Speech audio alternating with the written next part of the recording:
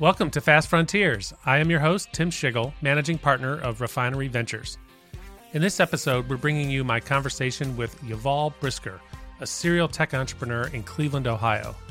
Yuval was the co-founder and CEO of TOA Technologies, which was acquired by Oracle in 2014.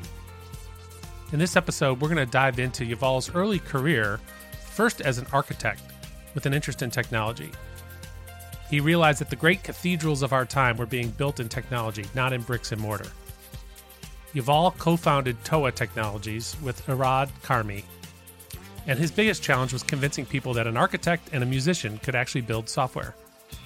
Starting in 2004, they raised over $100 million in venture capital and finally sold to Oracle in 2014, a big win and success for Cleveland and Ohio. And now we're going to fast forward to what Yuval's working on today as founder and CEO of Alvier, which has created The Hive, a state-of-the-art platform that streamlines and automates the delivery of financial projects. Please enjoy my conversation with Yuval Brisker.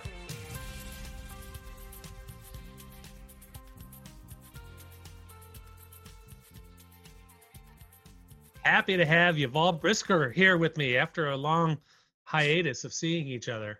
Yuval Brisker is the co-founder, and CEO of Mezzu, a new private finance transaction company, the Zoom of payments, basically.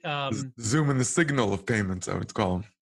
Awesome. And then prior to that, Yuval was the co-founder and CEO of TOA Technologies in Cleveland, Ohio, started in 2003. And sold to Oracle in 2014. It was an early SaaS company in field service management, and a huge success for the region. We're glad to have you here. Thank you so much. Glad to be here. So first of all, it'd be great to hear more about your journey leading up to TOA and now Mezzu, and as an entrepreneur in the middle of the country. Well, I had a very circuitous path. I started my career as an architect, actually, but in architecture and technology together. So I was in the first generation of architects who were using CAD and doing so, putting the wires together almost. And I quickly understood that I was more interested in the technology than I was interested in the architecture itself as a business. Though I love architecture, I always say about architecture that's, a great art, but a terrible profession. So through my involvement in technology in architecture, I realized that, the great cathedrals of our time were being built in technology, not in bricks and mortar. And so I decided that's where I want to go. And so I made a fast break from, 10 years of education and apprenticeship and beginning to work in the architectural world into the technological world. And I actually made a few steps into it. First, starting my first company, which was really kind of a user of technology. We were doing CGI animations using, advanced software solutions that were being used by Hollywood, but doing them for architecture. And then quickly I realized, well, I don't even want to do one-off using technology. I want to actually produce a widget that can be produced once and sold 1 million times. And the only way to do that in technology is actually to build software. So I moved into software. Where did you grow up? I was born in Israel, but my childhood was actually in California. My parents went to school in Davis, California. And so I was a kind of a campus child in UC Davis. I really kind of absorbed a lot of that California spirit as a child. And by the time my parents went back to Israel, I was already a teenager in high school, and I finished high school in Israel, and then I spent 5 years in the Israeli Air Force, where again I was exposed to technology because we were using a lot of technology in the Air Force, and I was really on the more technology user side of the Air Force. So I was really I was exposed to the world of technology from very early on, both from a sort of atmospheric point of view by being in California.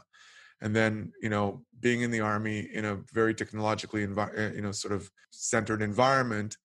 And ultimately, I decided to go study architecture. But as I said, it was a quick, I was within 3 years that I was working in profession, I decided I got to find a new profession, a new direction. Hmm. And it was very clear to me that it was going to be technology. First thing, it was like mid late 90s, the internet.com beginning to sort of swirl. And, there was a lot of people who were getting it already at that time that this was going to be huge. And I really felt like I wanted to be in the midst of what was this, the main thrust of business and, economy and culture and life as I saw it. So I made the switch. How did you end up in Cleveland? Well, my first job, most first sort of senior executive job as in the world of software was working for a friend of mine who was an Israeli, who I met in the Israeli Air Force, and had built one of the first sort of, I would say, easy to install, very flexible, and focused on sort of small and medium-sized businesses in the telecommunications space billing area. So he'd built a billing and customer care software for small telcos. That was the time of sort of the deregulation of the telecommunications industry. And so he hired me. I was here in the United States already. I'd moved back here when I was beginning my career as an architect. And he hired me to build his subsidiary in the United States and run after small telcos. They were called CLECs at the time, to sell them this billing and customer care software. And I was in the technology. I wasn't a software programmer. I never studied, software programming, and I never wrote a line of code to today, by the way.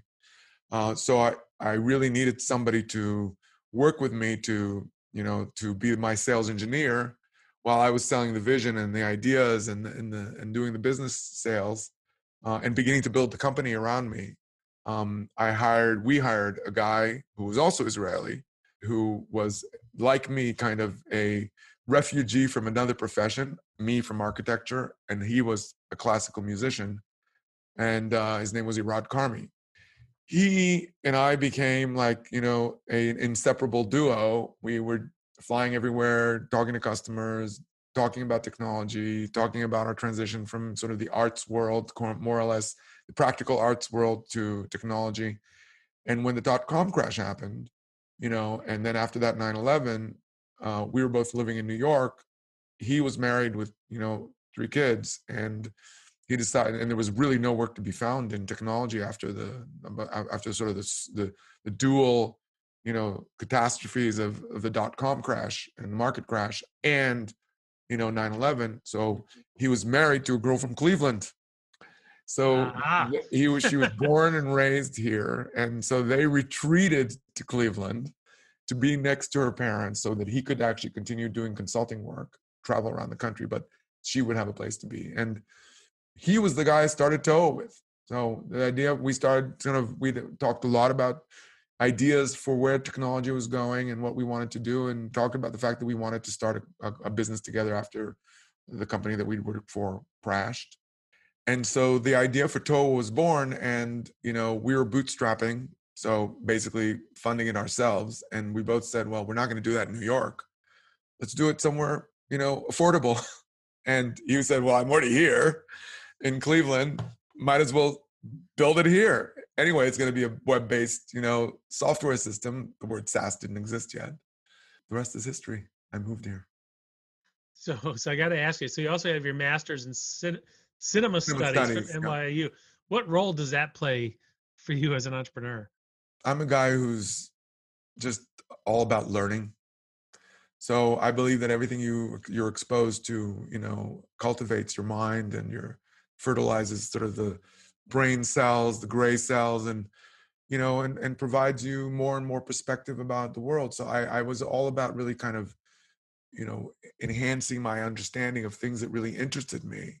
It's an essential part of us humans, to want to be able to piece together a narrative and also build aspirations around, ideas. And so to me, both the architectural component and the understanding of design and technology of putting buildings together and process of putting buildings together, as well as, the sort of the critical thinking and looking at sort of the way stories are told in art, in cinema, those two combined together I think to just make me a better professional and to give me sort of an open access to to different ways of looking at things, and also, you know, to bring some of those sensibilities to the table when it comes to marketing and branding and, you know, and design and usability and really the story that's being told every time you open up an app or go through an app, any kind of piece of software. There's always something kind of an underlying journey. Right. So all those things kind of inform my entrepreneurship. You know, it's not they're not disconnected. They're not over here, and they're like, you know, things that I do for my pleasure. I just find pleasure in all of them. And so I think that and I think of the great entrepreneurs in history, and I don't think they're dissimilar in many ways. They're you know, they're enlightened Renaissance people. You know, they think outside the box. They don't take the course, you know, the normal course. They you know, it's like the Think Different ad by Steve Jobs. I mean, you know, it's the those people are not conformists by definition.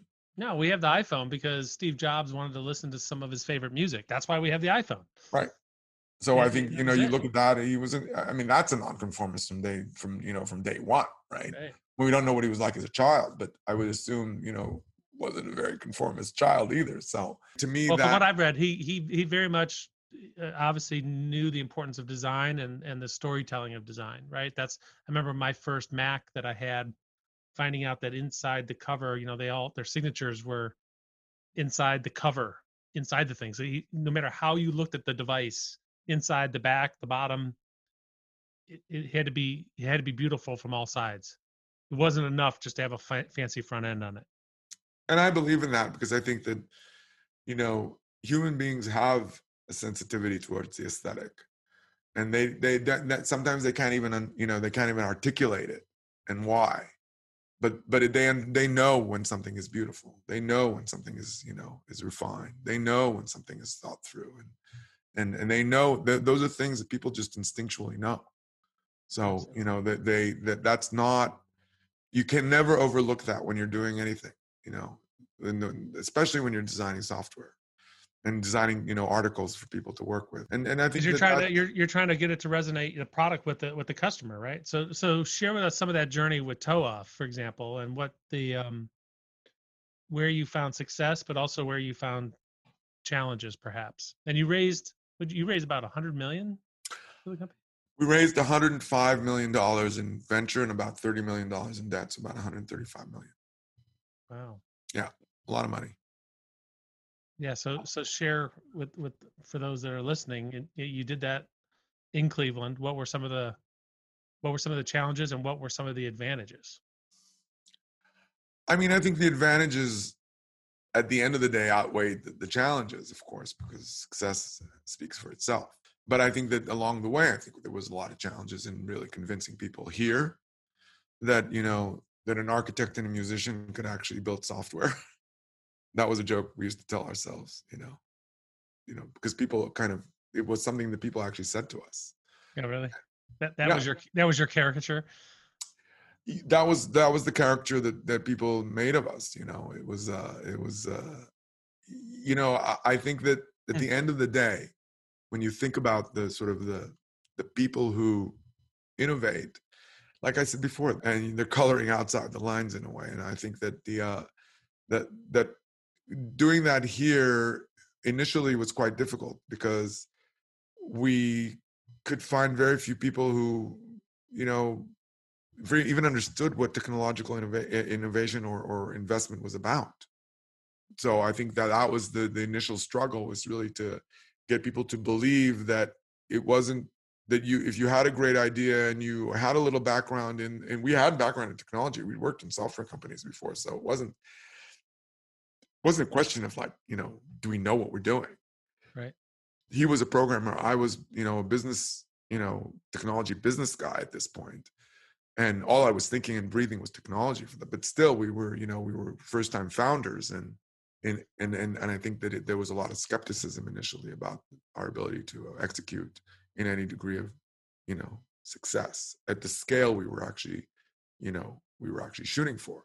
Because there was always an ambition, you know, there was always an ambition to be global and, you know, and leader and whatever. And, you know, when you start out and you're just two people, you may speak the language of ambition, but But most people will kind of pigeonhole you and say, well, let's see where this goes.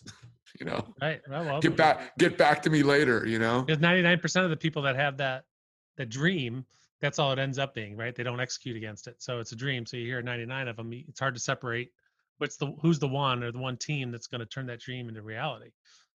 I mean, I don't fault people. I just say that, when you ask like what the challenges are, I think that's a big challenge. I think the job you're in is super hard, actually, because I think what are you trying to, what are you actually trying to identify?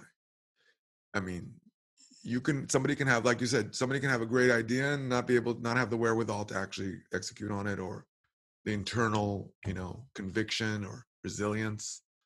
So I think that, your job is ultimately, every venture capitalist says, oh, we invest in people, but most of them invest in, most of them, not all of them, by the way, the good ones, I think, really do invest in people, and they invest in the combination of people and an idea, not just in an idea or not just in people, but in people and an idea.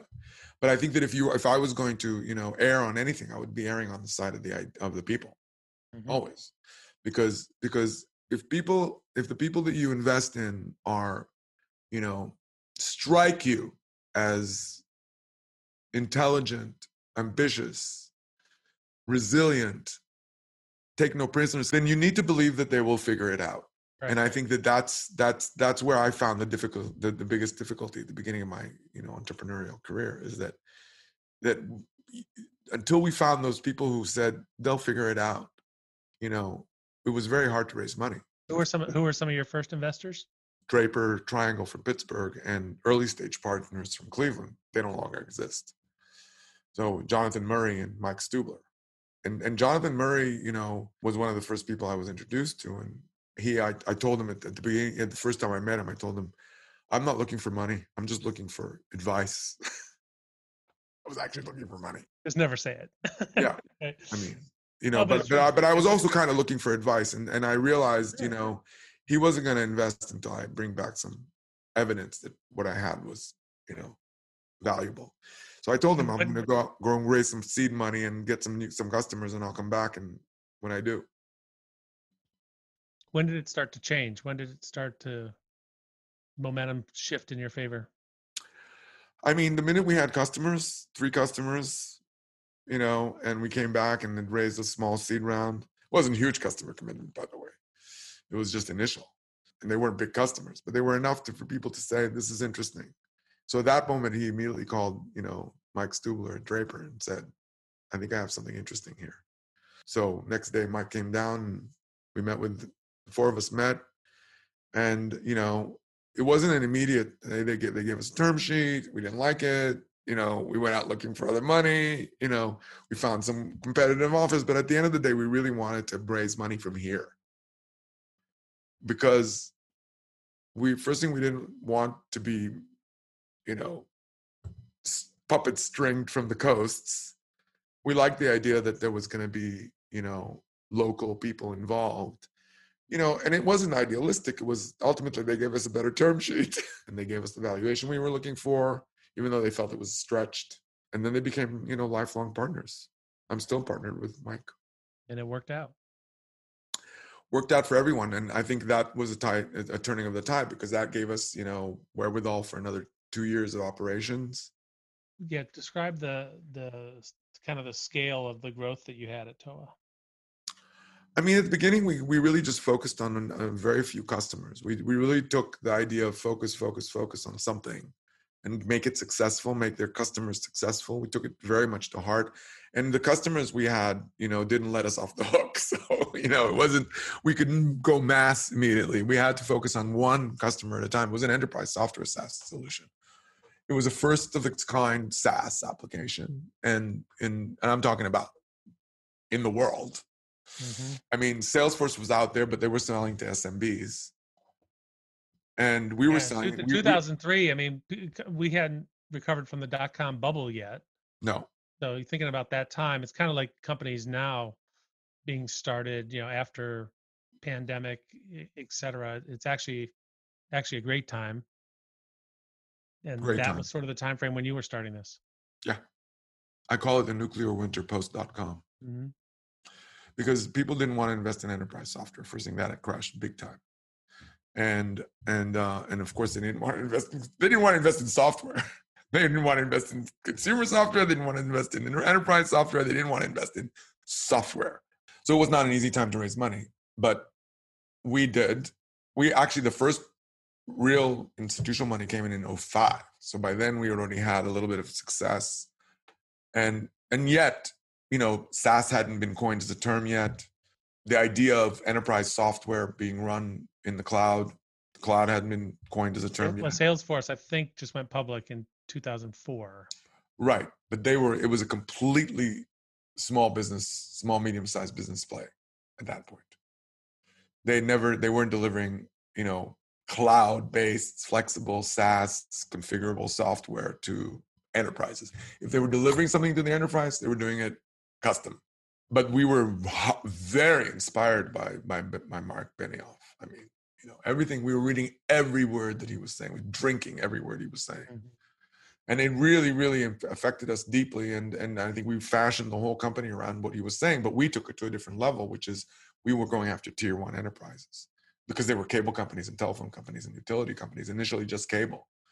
And so those first years, we were just focusing on attracting cable companies, because that we felt like that was the lowest hanging fruit. And we were right. And that they were the most need, we were right.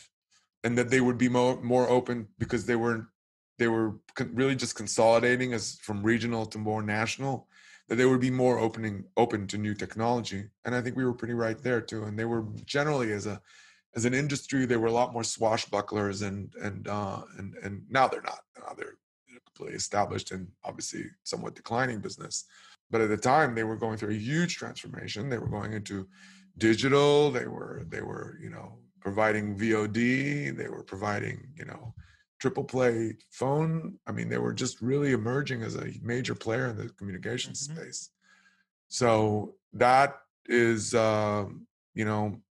that was how we trajectored at the beginning, because we had Charter Communications was our first cable customer, and we focused on them intensely to make them super successful, so they would take any reference that we ever sent their way, which they did. Very important. We built the contract, so they paid us a big sum of money at the end of before we even started implementing. They paid us $885,000 check. Biggest check I ever had in my life, in my hands at that time. And that was it. We were on our way. And from there, the minute we really kind of, implemented them and they were happy, then we could have went to every cable company in the country, and we started finding ones that were more interested than others. And then we sent them to Charter, and Charter told them we were great. And then we did the second one. The second one was also built for reference, and they told everyone we were great. And the third one was built for reference, and we really focused a lot on referenceability, and we kind of built the stack that way, one after the other. And, ultimately, we got to the big break, which was our Dish Network contract. Dish was sort of the biggest company we'd worked with, and they were the most notorious for being tough customers and very demanding and also very innovative and very risk-taking. And so they kind of bet their whole field service business on us. And they bet it on us, not just the technology, but on the people. Just like the investors. Because they are investors. I used to always say to my people, our customers are investors too. Mm-hmm. That's a great point. Because they put their money in where their mouth is, and they put their career on the line. I used to say everybody's an investor, by the way. Of course, there's the investors, those people who put their money in their hand in their pocket and put money on the table and give it to you so you can try and succeed. Every family of every person who worked for us was an investor. Every customer was an investor. Every employee was an investor. That's how I looked at it that way. I still look at it that way. I operate from that point of view, actually. That's great. Because it gives you a sense of urgency like nobody's business. Everybody's an investor.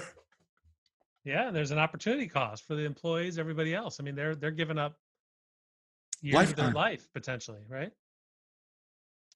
So how does that? So let's transition to Mezzu. So talk a little bit about where the idea for Mezzu came from and the lessons that you learned in TOA that you're bringing to Mezzu now. Well, you're asking the most interesting questions of all now, because now we're talking about the day-to-day reality, right? So, one is for the history books, right? We grew it to be a major global business. There were presence in 25 countries, 750 employees worldwide, name brand customers everywhere, Virgin Media, Telefonica, AT&T, Home Depot, blah, blah, blah, the whole 9 yards. Customers from New Zealand all the way to Eastern Europe, from Canada to the tip of Argentina. I mean, major success. Wow. Big sale to Oracle in 2014. And then, I couldn't retire. It was impossible. It's just, you're running like that crazy, for so many years, and you constantly also accumulating ideas as you go. And you're empowered by the fact that you did it once. Why not do it again? Bigger and better. And so, yeah, I mean, I was going around with an idea for money for digital cash. I really felt like digital cash didn't exist. The payment apps were digital checks, meaning you wrote a name, you wrote a number, and you sent it off electronically, just like a check.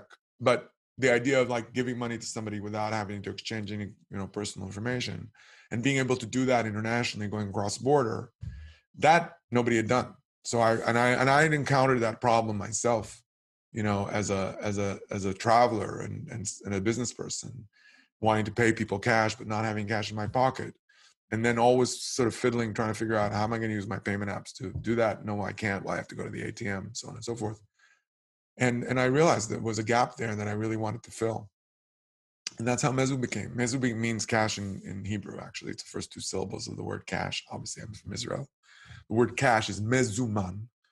And Mezzu became the company. And we were off trying to, building. My previous partner decided he's staying at Oracle. He wants to run the business there, run the application. And one of my employees from TOA, who I talked to about the idea, was kind of this great, combination of both business person and programmer. And so we became partners. So I partnered with one of my former employees, and off we went, raised the money, and started the company. And then we hit a wall. What was that? Have you ever tried to do business in the financial and services industry? Super hard. I have not invested in a fintech company yet. It's very difficult to do what we were trying to do. It was near impossible. You started in January 2017. What did you explore? Everybody's talking about Bitcoin and blockchain and crypto. Did you go down that path? No. Why not? Consciously.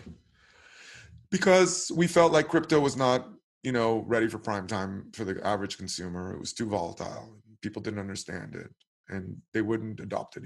They might speculate in it, but you need to have money to speculate, or you have no money. And you ended up doing, throwing a bit of money here early, and you made money. And I mean, it seemed like to me like it wasn't ready for prime time. It wasn't ready for the consumer.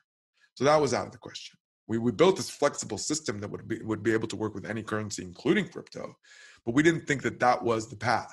We wanted to build something that was private, but we didn't want to build something that was, misunderstood or hard to understand. So that was off the table. And I'm all for crypto, by the way. I think that long term the trajectory is for crypto, but I think that first thing, people, they don't understand what the foundation, what underlying asset, supports that currency, and they don't feel that the government is behind it. Then they're going to think twice about using it for, as a tender, a legal daily usable tender. So that was one. Blockchain was just not mature enough. Instantaneous transactions was not what blockchains was about. And no one has actually cracked the blockchain for that kind of level of instantaneity yet. So that was immediately off the table. We built our own ledger that served our needs and made it, easy for us to actually control the speed of and the accuracy of. So we have our own ledger. And then, the biggest hurdles were regulatory and financial, services, banking services, fraud, risk management, all the things that you would kind of, as an entrepreneur, you really don't want to deal with.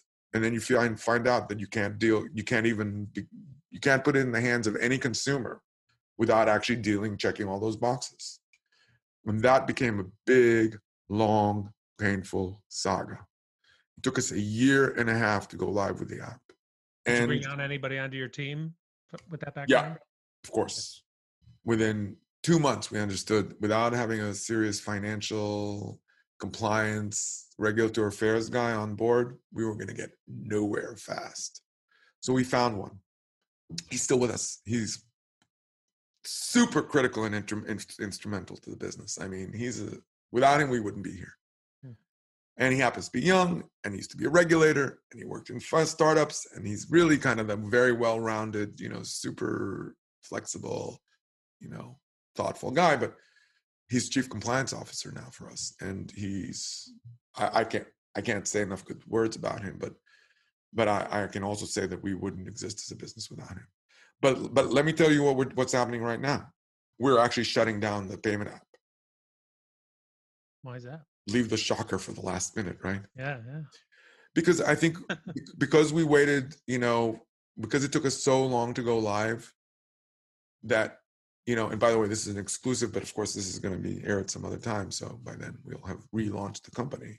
We're pivoting because we've built a phenomenal foundation, technological and financial, services foundation to serve our own ambitions and needs.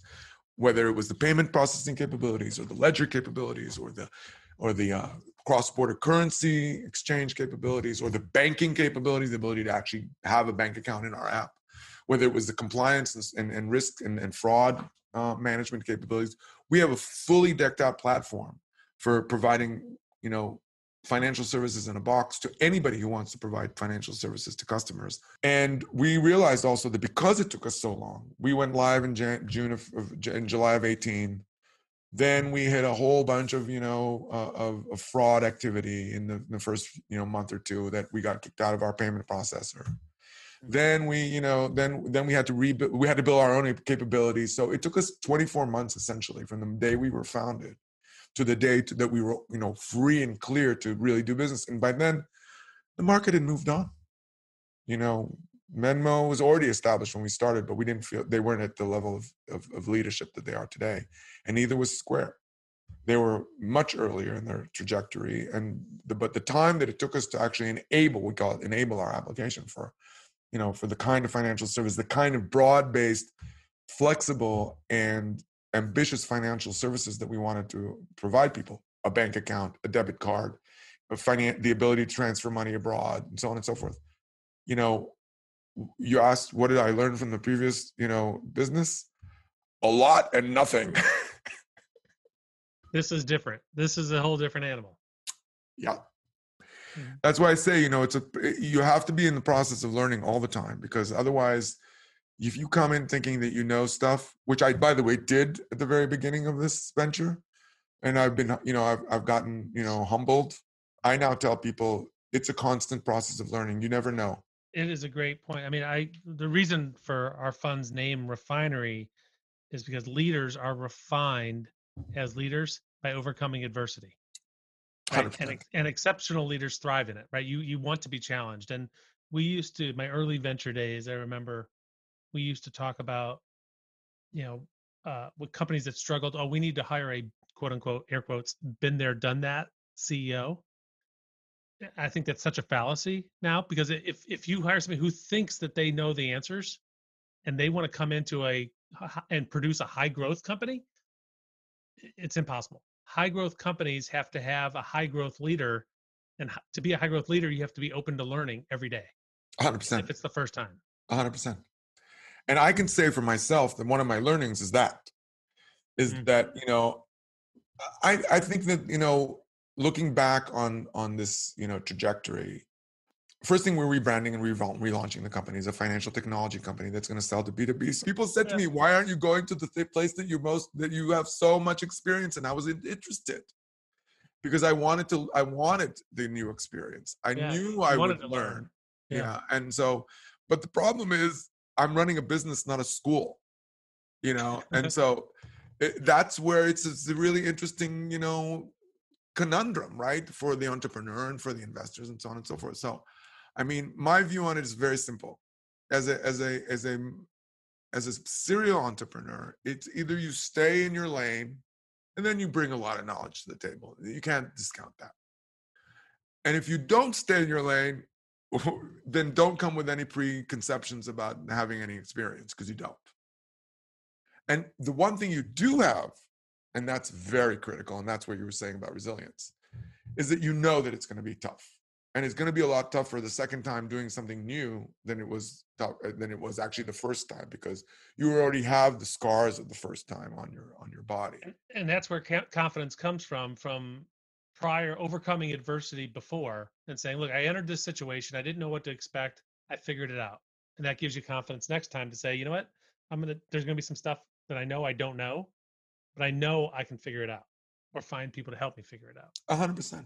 So I think that's, at the end of the day, what I've learned. What I've learned is that the same traits that made me successful the first time are the traits that are going to make me successful the second time. Meaning, there's no preconceptions.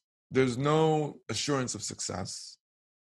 There's no, understanding of what to do at any given moment, even though you have a lot of experience in sort of the intangibles. And I think that's where it's important. The intangibles are culture and motivation and reflection, and the ability to live with that, with the butterflies in your stomach for an extended period of time, and know that even if you're going through a tough period, it's not over till it's over.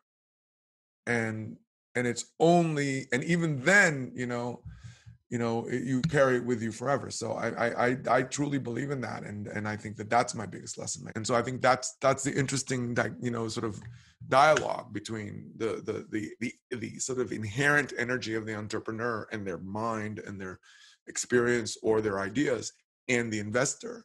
And I think that that's something that, we kind of verged away from talking about Cleveland and Ohio in general. I think, that's culture. And I think that culture is still being built here. And I don't think that kind of culture, that's the power of the culture of the Valley, I think, in that. And I think the last time we met, we actually were in the Valley, you and I. So, well, that's a great point to end on. I mean, the experience you have and that experience that you can share with other entrepreneurs in that geography, in that culture, you're one of the fast frontier pioneers. You've been through it, and I know for me, I see it as a obligation I have to other entrepreneurs coming up to try to share with them some of those learnings. And that's the whole purpose of this podcast, is so that maybe somebody can learn from that experience, right? And because 100%. They're bumping into each other all the time in Silicon Valley, and in the middle of the country, we don't have that. We don't have that density. We have about 8 times less density of entrepreneurs who've been through that than they would out there. So it's really important to share these stories. So I really appreciate, Yuval, you sharing that. Thank you. And that journey, and being vulnerable in terms of what you're going through now. And I wish you all the success and thank you. The relaunch. I'm always an optimist. You have to be in this business. You have to be. And so, going for it. Awesome. Good for you. Yuval Brisker, thank you very much. Thanks for listening to Fast Frontiers. If you like the show and want to know more, check out our website, fastfrontiers.com. If you enjoyed this episode, please share it with others and give us a rating and review on your favorite podcast platform.